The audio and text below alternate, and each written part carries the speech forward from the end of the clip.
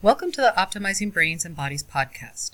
This podcast is part of a series of online learning tools that Dr. Kristen Allett is developing for people who want to have more energy and mental clarity in general, and specifically for improving health and mental wellness. Dr. Kristen Allett is a naturopathic physician in Tacoma, Washington. She has dedicated her practice to providing non-pharmaceutical interventions for depression, anxiety, addiction, sugar cravings, and other mental health concerns. And I'm Natasha Duarte, a longtime friend of Dr. Allett's and a consultant for small businesses and nonprofits, specializing in communication, strategic planning, and developing multiple revenue streams. So today we're going to just chat about how full is your bucket, and I think this is really important for ourselves as well as the people we work with, because one of the things that is not recognized is that our brain, and thus our mind, has limits. We know that our body has limits because probably if somebody said, "Hey, Natasha, I want you to run a marathon tomorrow," you would say, "Not a chance." You'd have to pick me up off the street. Right? You understand that you have physical limits. But for some reason, we don't think about our brain and our mind having physical limits. And it is becoming more and more clear at the research that there are physical limits to what our brain can deal with. And so one of the things that I often talk to overwhelmed patients is like, how full are your buckets? And so I thought we'd do a connectors meeting on that.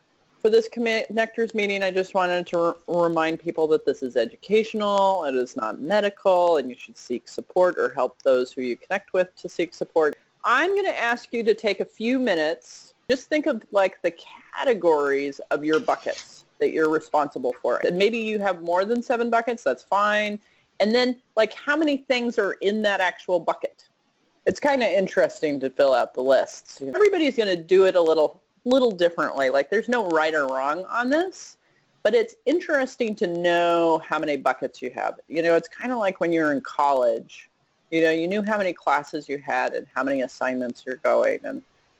And when I was in medical school, we had 13 classes, and I couldn't always name all the classes because I didn't have enough fingers. And I would get to my 9th finger, and I would be just like, I have 4 more. I don't know what they are. And it was a sign of how big my buckets are. So for this exercise, I wrote out what my current buckets are. So I have wedding, and I think there's about 5 things in there. And then this online class stuff, there's 3. And then my clinical practice, I got that kind of pinned down a little, and I got 2 little things I got to do. And I'm closing my Seattle practice. That's kind of big. There's some 4 things. And then I'm doing lots of therapy and have a new family to participate in there. And then self-care. And for me, self-care is food, sleep, exercise, relax. And I'm overly full right now, which is why I'm doing this connectors meeting. So my buckets are super full. And the other thing that's happening is I have several important things that are waiting to fill buckets, like starting a new practice and exploring. Because I moved, I'm not connected to my spiritual group, and there's a women's group that I want to do, and now I can do gardening. And one of the things that's most expensive to our brain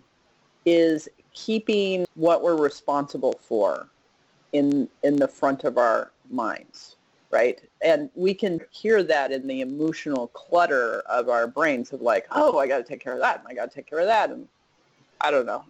Anybody ever have 3 a.m. committee meetings? For my committee meetings, it's either the to-do list or an emotional relationship that needs some rearranging. Those things are really expensive to keep in our forefront. And the more we can kind of externalize them and make them something we're responding to rather than reacting to, the better it is.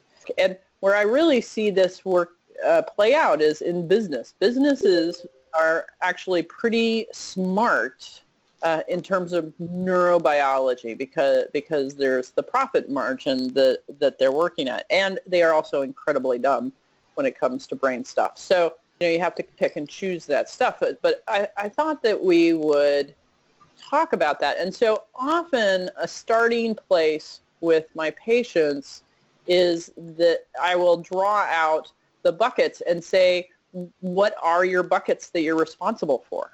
Because they're often coming into my office because of their physical health or mental health. And if I can't get a bucket in order for them to change their diet or change their exercise or do some self-care, nothing's going to change. Like, I have to be able to get a bucket.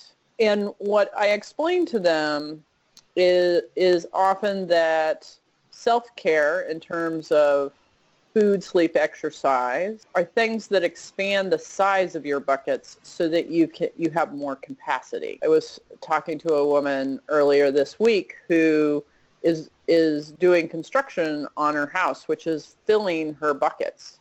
She is very near diabetes, and I was like, the first bucket needs to be that you need to go find a fitness trainer and work out, because by the time the house is done, you will have full-blown diabetes. And so we work to kind of rearrange the bucket priorities to kind of get this going.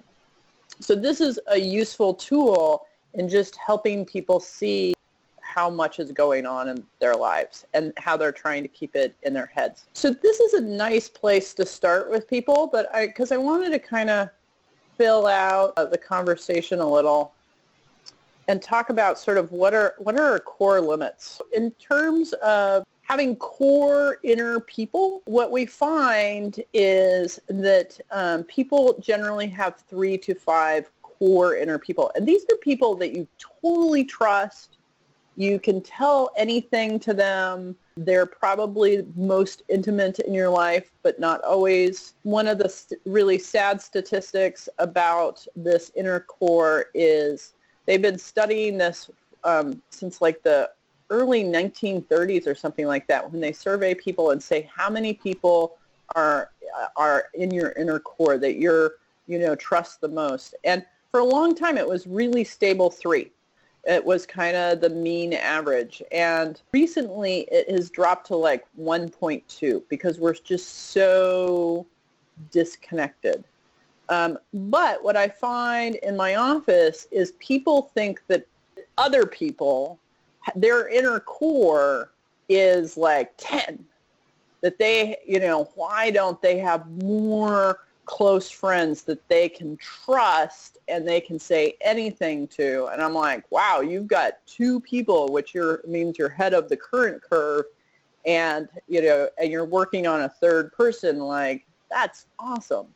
And then there's usually a group of people who you do maybe work with, or you do 2 or 3 things, or you just know that you can talk to them about everything but, politics, or everything but kids, or whatever it is. And, but pretty trusted. Or business looks at it in terms of work teams, like how to be really efficient but have enough diversity and interest. It tends to be 5 to 12 is sort of the working numbers. The next number is pretty interesting, is how many people can you have a reciprocal relationship? This is sort of like a tribal relationship with, where you are all interacting, maybe not in an intimate way, but reliant on each other. And that number tends to be about 150 to 160. There's several companies that limit the building to 160 and then go build another building, because when it gets too big, we get overwhelmed. We have 7 buckets that what studies show is we kind of categorize things into 7 buckets. Somebody with a learning disability, when tested, I have 3 buckets and then just pretend to have 7 buckets. And I can do it intellectually, but I'm not doing it emotionally. Emotionally, I always have my top 3 buckets, and that's it. And this is just how you categorize things. And the better you can clump things together, the easier we can deal with it. But then generally we have 3 types of action. Just because we have 7 buckets or 150 people in our lives, really in terms of behavior, we have 3 actions. We have waiting, doing, and done. And sometimes when people are overwhelmed with the information and the amount of things that they have to get done, understanding those limits and asking people where the pressure is coming from. So a few years ago, I had a full clinical practice. I had 50 people on a monthly basis coming through my office. And although that wasn't a reciprocal relationship, it was a pretty intense emotional relationships. And then I was helping to manage 65 adults at a dojo. And now I'm at 110 people. And then I have about 20 friends. And I was like, oh, now I understand why I'm full, right? Because my team was full. And so when I started chunking that into smaller bites, and just naming that there was the dojo, there were my friends and their clients rather than this enormous mass of people, like then I could attend to them a little better. There's sub-buckets for sure. And, but knowing how many sub-buckets you can handle is really important. And also being clear on what you're doing here in terms of action piece. You can add a lot of things to the buckets, but what is the action piece? And so I wanted to talk a little today about different tools to break those down. First of all, get it out of your head and visualize it if you can, but make it real. I was listening to an NPR article about this guy who went to the Amazon to hang out with one of the most remote tribes, and because it's on the equator, they have 12 hours of sun and they have 12 hours of darkness. And when the sun goes down, like you get into your hammock because you don't want things to bite you like snakes and stuff like that. And so you just lay in your hammock, and they all hung their hammocks close together. And then they started talking about their day, and they would be like, oh, I found a beehive today with honey in it. And the beehive is here. And then they would say, I was wandering along this place, remember that place, and I found a beehive. And they would say the same information about 10 times, 7 to 10 times. And at first he thought that was kind of interesting because there was all this chatter. And then his modern brain was like, why are you telling the same story 7 times? Like, we've heard it. We know where the frickin' beehive is. But then as he was there longer, what he realized is that they were that part of what was happening is they were passing information along and encoding it, right? Because if you don't have paper to encode things, you offload it into your tribal members. Natasha did Peace Corps. Did you see anything like this? Like, how did they deal with their buckets in Africa? Do you have any comments on this? Yeah. I didn't experience anything quite like that, but they definitely had kids, the fields, the, cooking, like it was pretty chunked into specific, and they had, and different people in my village did very different tasks. So it was sort of like there were, collectively they had all the buckets covered, but they had groups of people who specialized in different buckets. Yeah, nice. Mm-hmm. I mean, if somebody's in my office, then they're struggling. Like, I don't care how people do it when they're not struggling, but if they're struggling, like, I really try and get them to visualize it. I have big Post-it board, and I have colored pens, and we just start putting it on the big Post-it board. Making it real versus virtual is really important. And often for the older generations, I see that it really has to start on paper and then maybe can be converted into some app on our phones, but not always. Sometimes the millennials, because they're the first generation where really they were doing virtual language and organizing before they were even speaking, sometimes they can do it in their head. Sometimes they think they should be able to do it in their head, and they do a lot better when they put it on paper. And so kind of challenging that. And the proof is, does it work? It's not what you want it to be. It's can you lower the chaos? Can you get things done? We'll talk about limiting your to-do list. and how to do that. And then I have to do different systems, and we'll talk about it. Sometimes people find a system and they can stick to it. I have finally, after nearly 50 years, come to the realization that I do better when I like to organize things a little differently. And so now I have a solution on how to do that without reinventing the wheel every single time, which is helping a lot. So we have a couple comments that they do drawings. Yeah. Which is a great way to sort of visualize. I do a lot of mind maps now, which is sort of a new tool for me, which I've found helpful. And another person says that they just recently learned about Kanban walls, and she now has a wall in her home office divided with blue painter's tape, which is a great idea I hadn't thought of, into 7 columns. So backlog this week, today, right now, waiting, and done, and using sticky notes to populate those columns. That is a great lead-in to what some of the things we're going to talk about. I love Kanban boards, and they're really helpful. And music, right. And sometimes it's also finding a different platform to organize information on, because music's one of the things that is both left and right brain.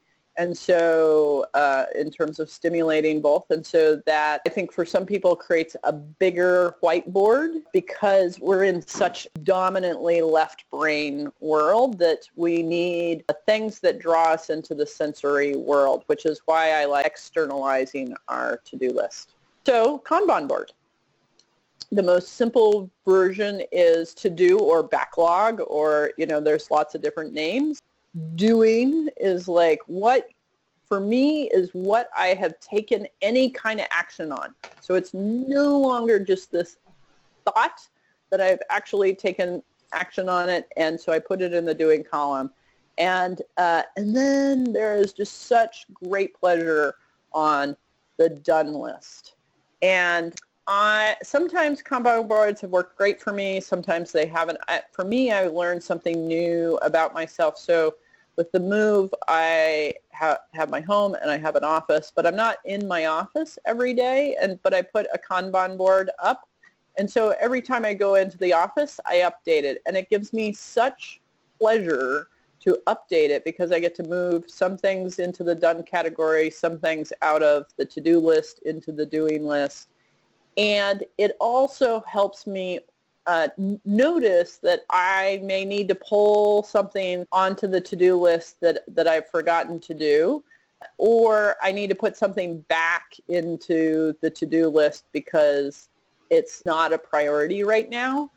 And the most important thing doing an external Kanban board is that I have a stack of 3x3 Post-its that when there's something that I need to do, I just write it on the Post-it, and then when I get to the office, I just stick it in the backlog, and I just fill up my backlog. And then I don't have to be like, I have to send the shoes back to Amazon. I have to send the shoes back to Amazon. It's there, and I don't have to worry about hanging on to it. The lists have never worked for some people, and some people, this feels like a list.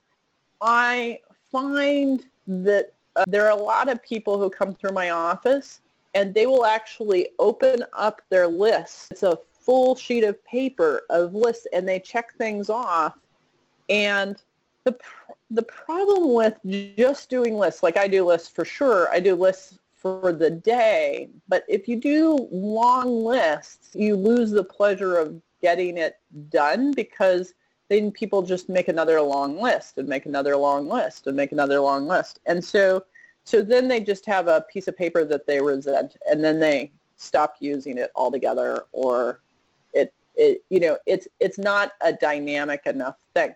And back on the Kanban board, just and interesting to note the difference of keeping things vertical or on the, like on a wall and visible versus like on a horizontal desk where things can get covered or forgotten. So, using the combination of this larger planning list and sort of a bigger picture with the daily lists or smaller lists. And I think it's also significant on the Kanban board that it's horizontal in terms of process versus vertical, where our written to-do list tends to be vertical. And so we have this sense of being buried versus moving forward. Mm. So the other thing that I find really helpful in terms of tracking things, and we did a connectors meeting on this earlier, is to acknowledge where it is in the cycle. On the to-do or backlog is usually a germination stage for me. And then once I have put some energy into it, I've gotten it out of sort of the poverty trap or the funding trap of time or money or energy, and I'm starting to birth it. And then it may sit for a while, like, working on my relationships in this new family. Like, that's something that's probably never going to be in the done category, right? But there'll be smaller tasks that I'm working on. But acknowledging where something is on the learning cycle, because what I see with great regularity is that people, one, don't want to begin something new. So if you're suggesting that they need to do a volunteer job or maybe get a new job or start a new job, like they don't want to be a beginner because they don't like not being an expert. And so they won't start. And using the echo cycle kind of gives them a place to understand where they're starting and where they are in the cycle, and then giving them permission when they add a new thing that something probably needs to go through creative destruction, because there's a lot of people who just say yes and they don't think about what needs to come out of a bucket for that yes to happen. Does anybody have any other systems that help them sort of think about how they're externally managing their buckets? I definitely go through systems. Like, I heavily used lists for a long time, and then they just sort of stopped working for me, and I was like at a loss. I've also used like the multiple levels of inboxes for different things. Yeah. And I think it's not unusual to try new things. Coming into acceptance that probably every year I need to change how I manage my buckets, just so that it feels fresh. My new way of doing that is to go to Kickstarter, because there is almost always some group building out a new way of managing things. So this was my last year's planner. And what I've learned is that it's helpful for me to have my calendar, and then it's helpful for me to have another book or a Kanban board or all of the above to manage what I'm doing. So this is like what I will get done and my goals, because having a due date is not having a plan. And I need a plan about what steps I'm going to take and what my goals are, and then do they tie in. I really like this because it tied into my annual goals, my monthly goals, last week's progress, and a 30-day challenge. This was a really nice book. And they're all organized a little differently, but they're all helping me externalize my project lists. We have some more comments. One person says they put things on a shelf until they have inspiration to work on them. Oh, I like that. Yeah. And then another comment is usually doing a periodic macro dump and then drawing from it to build daily lists. I do that a lot as well. I call it a brain dump, where I just, get out a big piece of paper and just write down everything and then sort it out later. Often with different color highlighters or markers or something, if I'm feeling really overwhelmed in my head. Right. Yeah. And part of that is always to have a category of like, what am I not going to do? I'll give you a link to a new system that I'm working with called Liberating Structures, and it's for working with groups, but it works great with individuals. And for you to do something, you have to stop doing other things. This Chinese medicine's very clear about this. It's kind of funny. In Chinese medicine, all beginnings start with the large intestine, because you have to clear out what's no longer needed.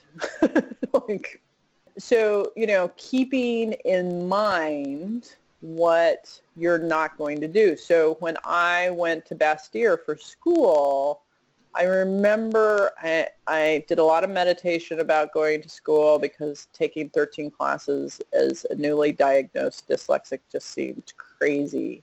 And so, I was like, okay, what do I need to get through that? And after some meditation and consultation with my mentors, one of the things that I realized is that when I go to school, I get involved in sort of fixing things. And so my practice was to not get involved. Like, just go to my classes, just do my work, hang out with, have friends. But, I tended to get involved in student government or, something like that. And so that was my practice, and the entire time that I was at school was to not get involved, because I just got sucked in. Being clear about what you need to not do, and for me, in this really busy time, one of the things that I'm really trying not to do is be much more ahead of 2 or 3 days. Like, just manage the next 2 or 3 days. Just manage the next 2 or 3 days. And for a while, that made me really anxious. But, like, for those of you who know that I have a practice in Seattle and I'll be starting a new practice in Tacoma, like, I am not starting my new practice until June. Oh, this is a great comment. I like the 5-minute journal. 3 things to be grateful for. Today's 3 priorities, 1 or 2 affirmations, thinking about a new habit. Today's fun. One similar to this that I also hand out with my patients as an end of day review, the flower meditation. So you have roots, you have a stem, you have a thorn, and you have flowers.